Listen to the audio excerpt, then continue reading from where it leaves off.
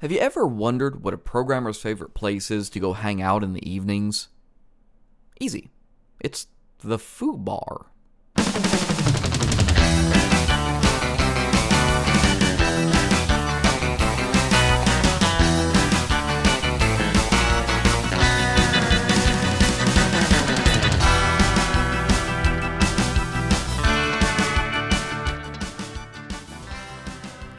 This is Real-Time Overview for Friday, October 26th, 2018. I am your host and currently jet-lagged traveler, Michael Feenan.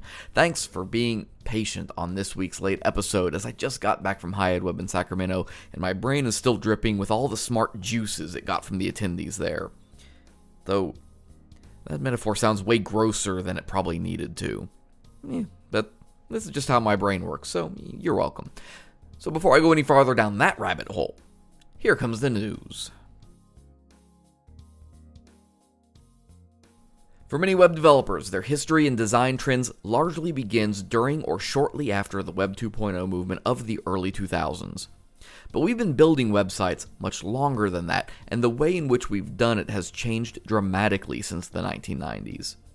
Line 25 has an article posted about this called The Evolution of Website Web Design Trends from the 90s to Now, that takes us back in time to look at not just how things were 2 decades ago, but how those times gave way to what we're doing today. There are certainly more in-depth academic resources for this out there if this concept piques your interest, but this one is nice because it gives you the broad strokes of different design periods at a high level to get you started if you're still learning about the progress of trends over the years. There's also an article that I'll link from Bob Cruz at 2440 Media, along with this one that covers this topic, though he takes a more granular year-by-year look that closely parallels what Line 25 has put together. One thing that I think we need to improve on as an industry is teaching the history of how we've gotten to where we are. Design programs still tend to gloss over all but the latest trends and fall short of other areas of study like architecture, advertising, or engineering, which all spend quite a bit of time going over the foundational and formative years of their fields as they matured and grew. My favorite thing about the Line 25 article is how they very concisely sum up what brought on each period and what led to the transition away from it. So if you're looking for a little web design history this week, run by the Line 25 blog and take a peek back in time. For the last couple of weeks, accessibility issues surrounding WordPress Gutenberg have taken center stage.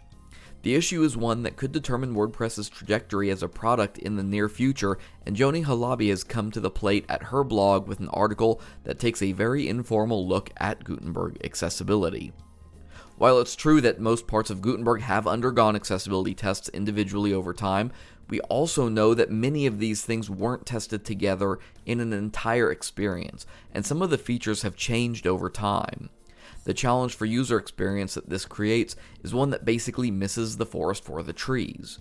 This topic has been very interesting to me as well, and you might recall a couple of weeks ago I devoted an entire episode of Real-Time Overview to it. My message then was one that was perhaps more hopeful than I was shortly after more news came out about the intentions to shelve, if only temporarily, the ideas of an external audit.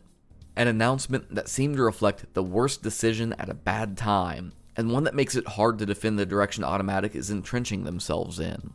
This is where Joni comes in, taking the initiative to do a write-up as a mostly abled user and reviewing the results of a SiteImprove Accessibility Extensions report on the back end to determine what superficial issues remain, along with looking at her own experiences. Her title says it all. This is informal, but I think there's something very valuable in looking at authentic experiences for users. Her journey started with one of the most telling tasks as well, to simply create a post using nothing but the keyboard. It's by no means a scientific process, but it's something you can easily do yourself against the classic editor to get a feel for the direction things have gone. The results, perhaps unsurprisingly, didn't come back with a glowing recommendation. This is a similar result to a comment that I seem to recall coming up on the GitHub thread about the audit. That if recreating the plugin's example Gutenberg article with only the keyboard is more difficult than doing the same basic thing with the classic editor, then WordPress is taking a very dangerous step backwards in usability.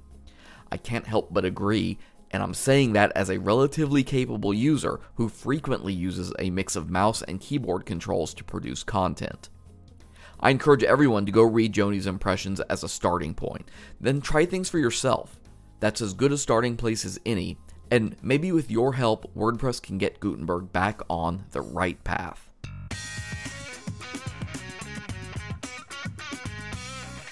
Before we change gears, it's also worth noting that in the world of Gutenberg accessibility, Rachel Cherry has just announced that WP Campus is putting out an RFP to get a formal, external audit of WordPress's new editing tool. You might remember Rachel from when we featured her on episode 4 of Build Process. She's the director for the WP Campus organization and is pushing forward to do the thing that Automattic seems resigned to leave by the wayside. Their need stems from one that affects higher education, but also any organization that by law has to use tools that conform to Section 508 standards for web accessibility, a requirement shared by most groups that operate through any facet of the US government. WP Campus is planning on accepting RFPs into November and hopes to have a vendor selected by the end of that month. Funding of the audit will likely be determined based on the cost of the group chosen to do the work. On one hand, it's really great to see an organization stepping up like this to try and help out the community and fill the information gaps that currently exist as it applies to the WordPress platform. And honestly, I'm not sure there's a better champion for that than Rachel. On the other hand, and I'm going to be really blunt here, they shouldn't have to. Automattic should be doing the audit. They should be paying for it, and the results should absolutely factor into the release date of 5.0. And the fact that it isn't is incredibly frustrating. Automattic as a company doesn't have the luxury of playing fast and loose with these concerns as it applies to WordPress.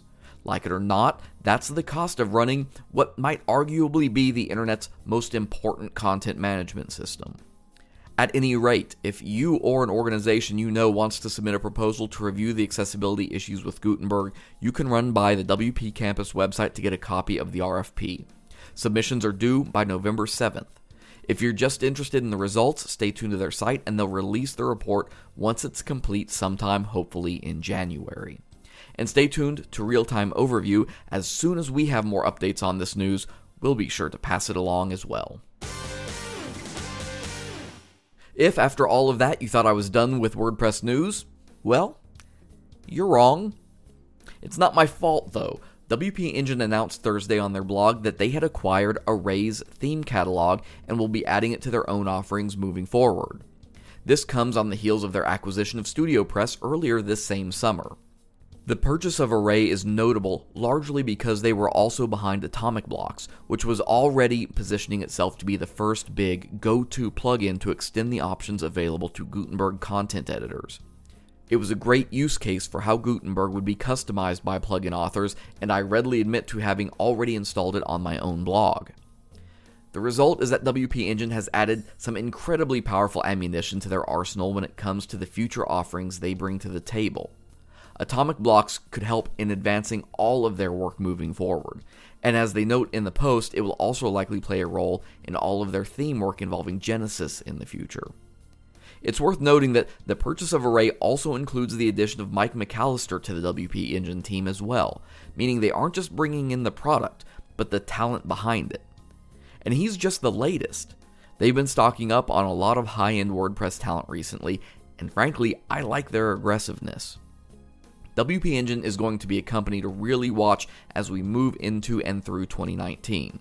They've made some big strategic moves in the last couple of years that gives them a lot of revenue potential outside of just hosting, and it gives them a lot of power when it comes to steering the future direction of WordPress in general.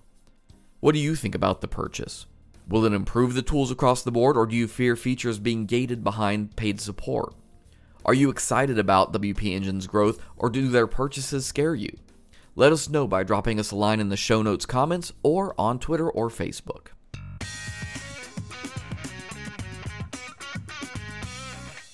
Oh, what the heck.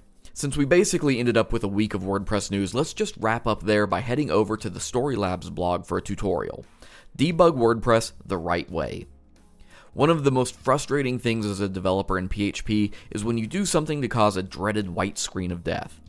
Frequently, people will get into development much more quickly than their debugging abilities catch up to, leaving them Googling for help. But knowing how to get useful information out of WordPress when something goes wrong can save you a lot of time and headaches. They start by reviewing one of the most obvious steps, which is to simply turn on WP Debug, which along with a couple other options allows WordPress to generate a log file that can be used to see what it was doing when things failed. This might point you to a broken or mistyped function, memory issues, or permissions problems. Once you know that, you have a starting point to research what you might need to do to resolve it rather than guessing or going hunting for a missing semicolon. The tutorial then looks at a couple common errors that can occur and how to resolve them as examples. Sometimes this might mean renaming or removing a plugin, setting some new variables, or changing some code that you've written. This is, of course, a very superficial way of debugging WordPress, but it's also just meant to be a starting place, especially if you're on a shared host where you can't directly access PHP error logs. If so, a whole other world can be open to you once you're comfortable looking at an error log. In that case, if you're eager to learn more about debugging PHP, I'll leave you with one more link in the show notes to a tutorial over at Delicious Brains that shows you how to use Xdebug in your development to really hunt down problematic code.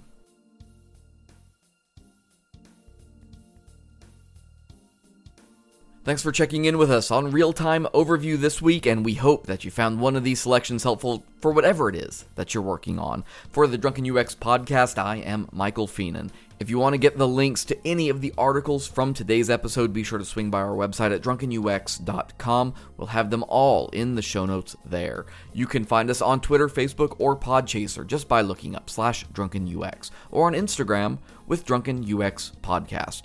As for next week, stay tuned for a new episode of the Drunken UX podcast coming your way Monday morning, where Aaron and I will be talking about lessons from health.gov that can make you a better developer. Until next time, keep your personas close and your users closer.